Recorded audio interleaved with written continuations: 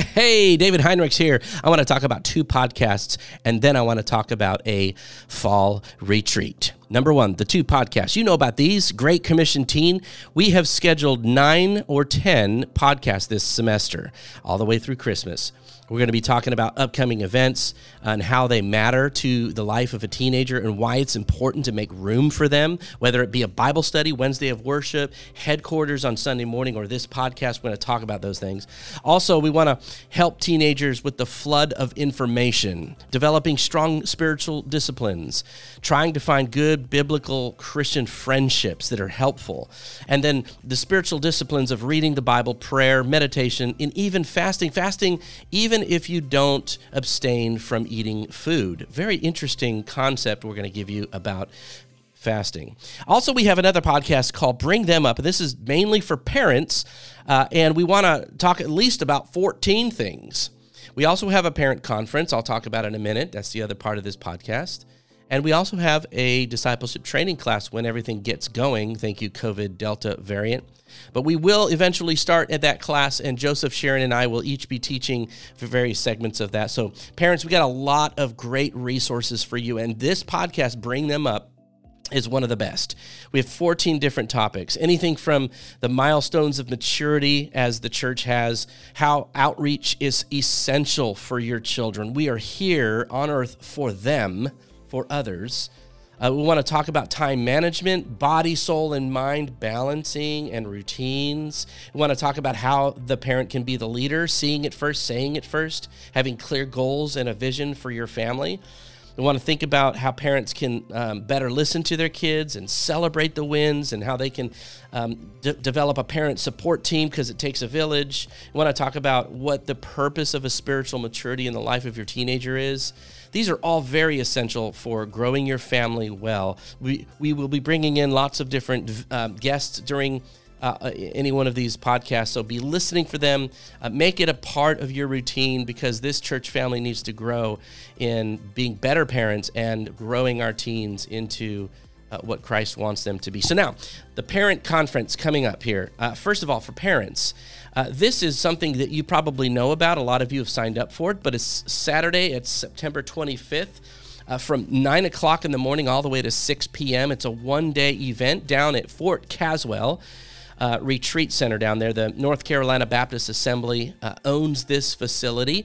They bought it from the Army, the federal government, after World War II, but it was in service during the Civil War and World War I, and also in World War II. It's a very famous fort. It has a lot of interesting sort of dugouts and things that you can see, cannons all over the place.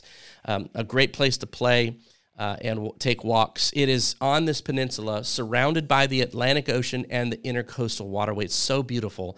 And we'll be having this beautiful chapel we've rented it's just beautiful. I just have to see it. It's like a little church, and we're going to get together. We have room for 80 plus. So if you have not yet signed up, make sure you sign up with the link provided in the weekly email.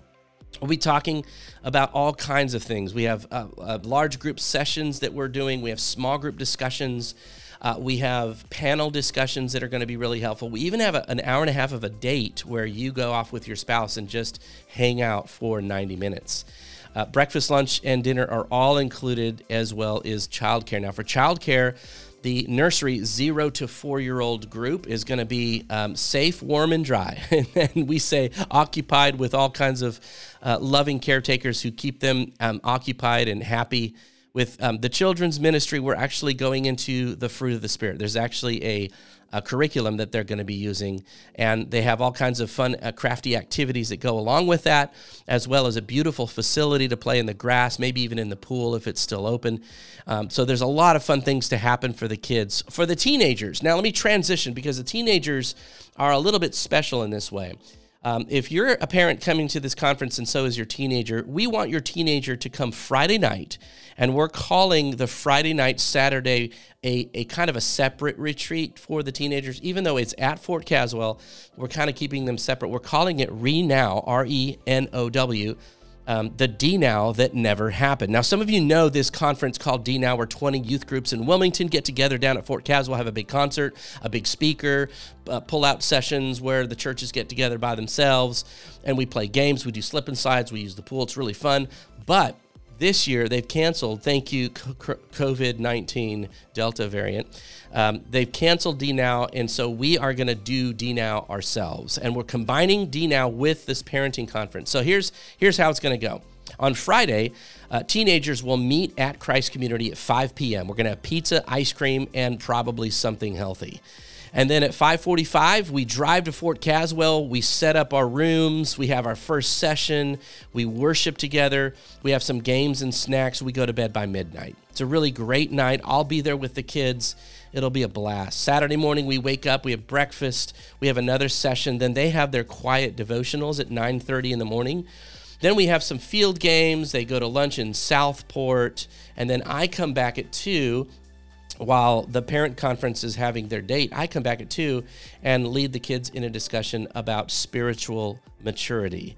And then the kids go to the pool or the beach, they clean up, and then we all join together, the parents, all the kids, all the teenagers come together at 5 for dinner. And then once we have dinner, we all depart. Now, parents, you can take your teenagers home right there from Fort Caswell, or you can send them on the van and they can actually drive back with us to Christ Community Church.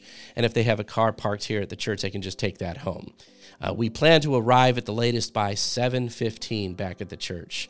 So this is an extra cost for teenagers. It's $90 because there's extra food and lodging and activities that we're going to do that the other groups aren't. So that is coming up to you in your weekly email. You can take a look at that. But it's going to be a really fun time that I think is going to be very beneficial. Now, every time the youth group starts off a fall semester, I like to go through the spiritual disciplines. Our key verse is Ephesians 4:13. Let's think about this for a minute. We want our teenagers to be spiritually mature. But what does that mean? What does that really mean? Are they're growing in their faith? Yes, we know that word too. But do we have a clear vision for that? Parents, do we have a plan that we can enact in our homes, execute this plan in our homes, and watch our kids grow in their faith? Do you have a scope and sequence of some kind of curriculum? Is there any kind of measurement or assessment that you're doing in the life of your kid? Or is it something you just kind of hope happens? If you drop them off at church enough and, they intermingle with you and you just kind of, read books together, hopefully it'll all come together. Well, we have a pretty specific plan for teenagers. There's 7 years when they're in 6th grade all the way to 12th grade. There's 7 years of being a teenager. Here at Christ Community, we have detailed the scope and sequence of what it means to grow in their faith and become a spiritually mature Christian. The first thing we do is we paint a picture of the end.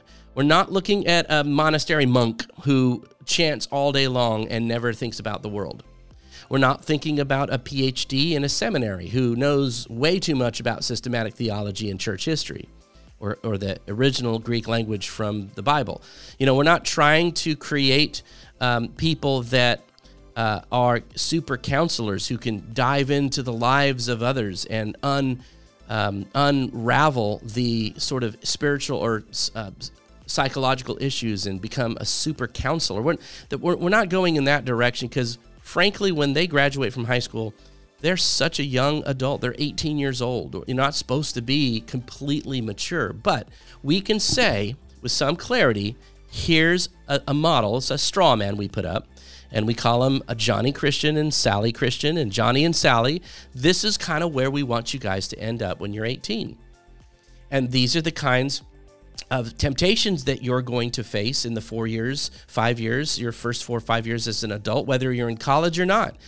What's my career? Who's my spouse? What's my lifestyle going to be? How do I feel about all this stuff, and how am I growing? These are huge decisions that you make in that life stage. So we want to prepare you for that as well as give you a great defense of the gospel for all of those worldly and secular concepts that come through probably most likely an atheist or agnostic professor. So we want to prepare them for that. And we want them to know God's will for their life so they can assess and see God's will as good and perfect. And so that is a high task for us to do. And we're serious about that. We do this all the time. We think, the leaders think about this all the time. We have spreadsheets, we kind of try to get as much measurement as we can. But let me say something before I go further here.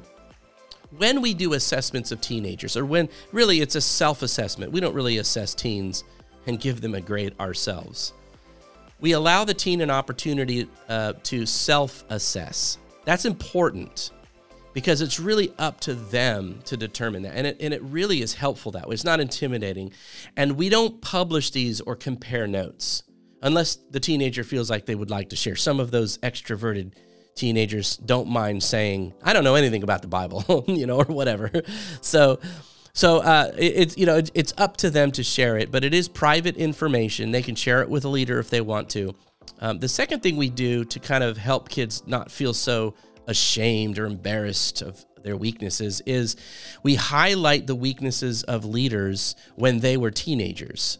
So there's a teenager who fell down in this one area and it was a real weakness for them. And there's a different leader who fell down in a completely different area. And so the kids get to see like 12 or 13 leaders who are 5 or 6, 7 years older than them that would say, yeah, I was spiritually immature. And even right now, I'm working on this part of my maturity. So here's the verse. It's Ephesians 4:13. Until we all come unto the measure of the stature of the fullness of Christ. We all come. There's no one here who's arrived. We are all moving, growing, progressing, all of us, unto the measure, not of another person, even though we have these models.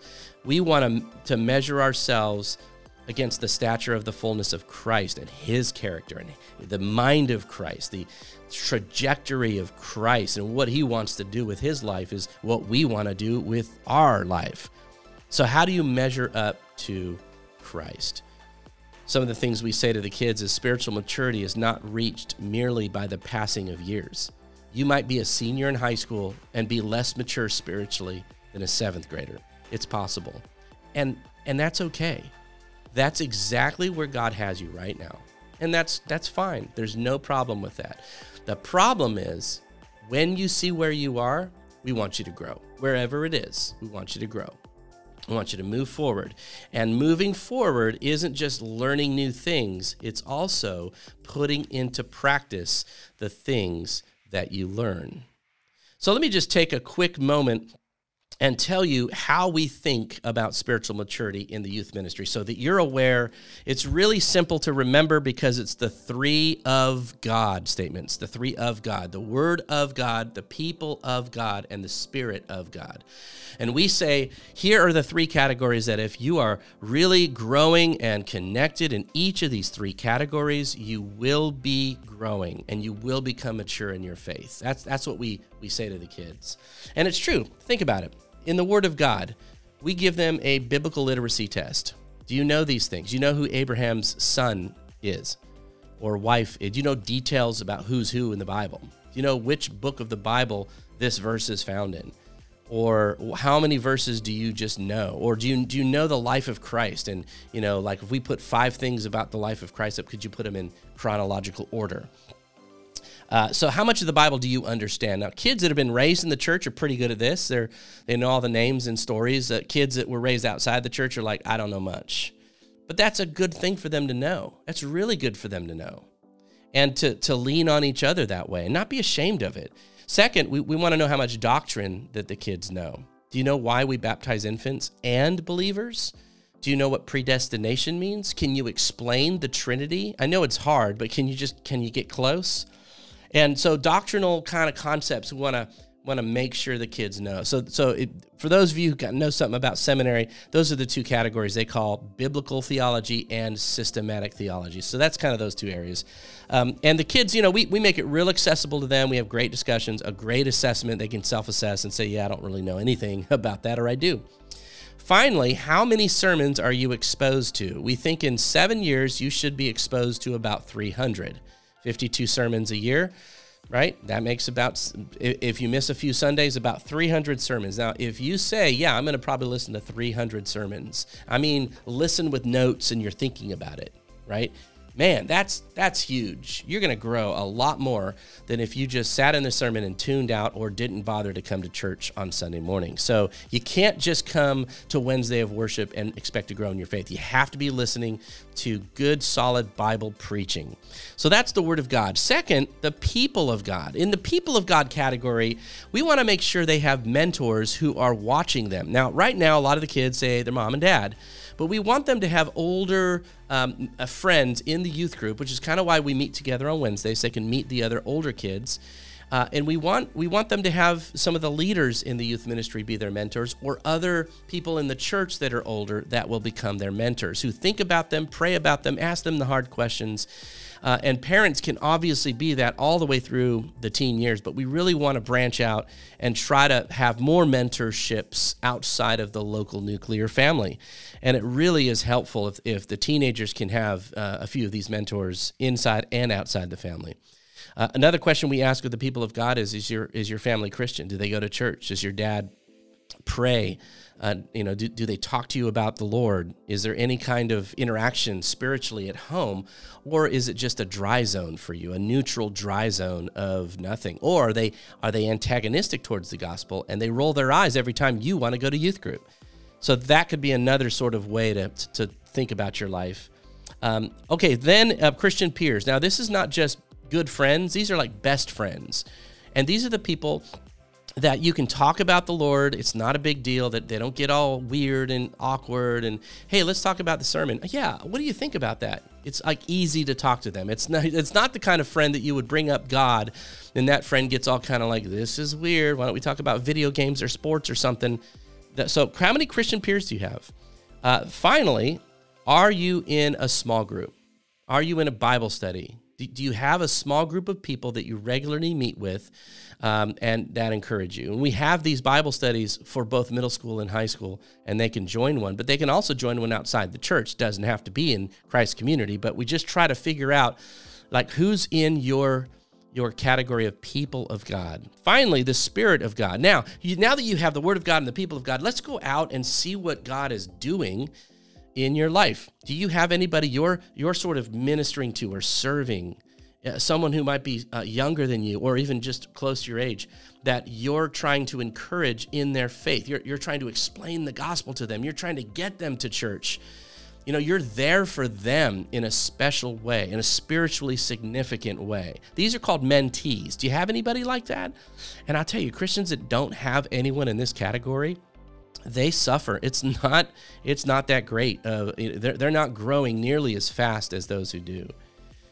Also, do you have a programmatic ministry that you belong to, that you serve in? Do you serve in the clinic? Do you do something with Young Life or FCA? Or do you have some kind of interaction at Christ Community through the tutoring program?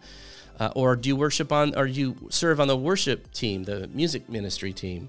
So where is it that you're actually giving of yourself in a programmatic way? And finally, the last part of the Spirit of God is really that connection between just you and God, not people, not even the Bible. I mean, the Bible can be a part of this, but we're really trying to reach God, praying, meditating, fasting. We're really doing these spiritual disciplines.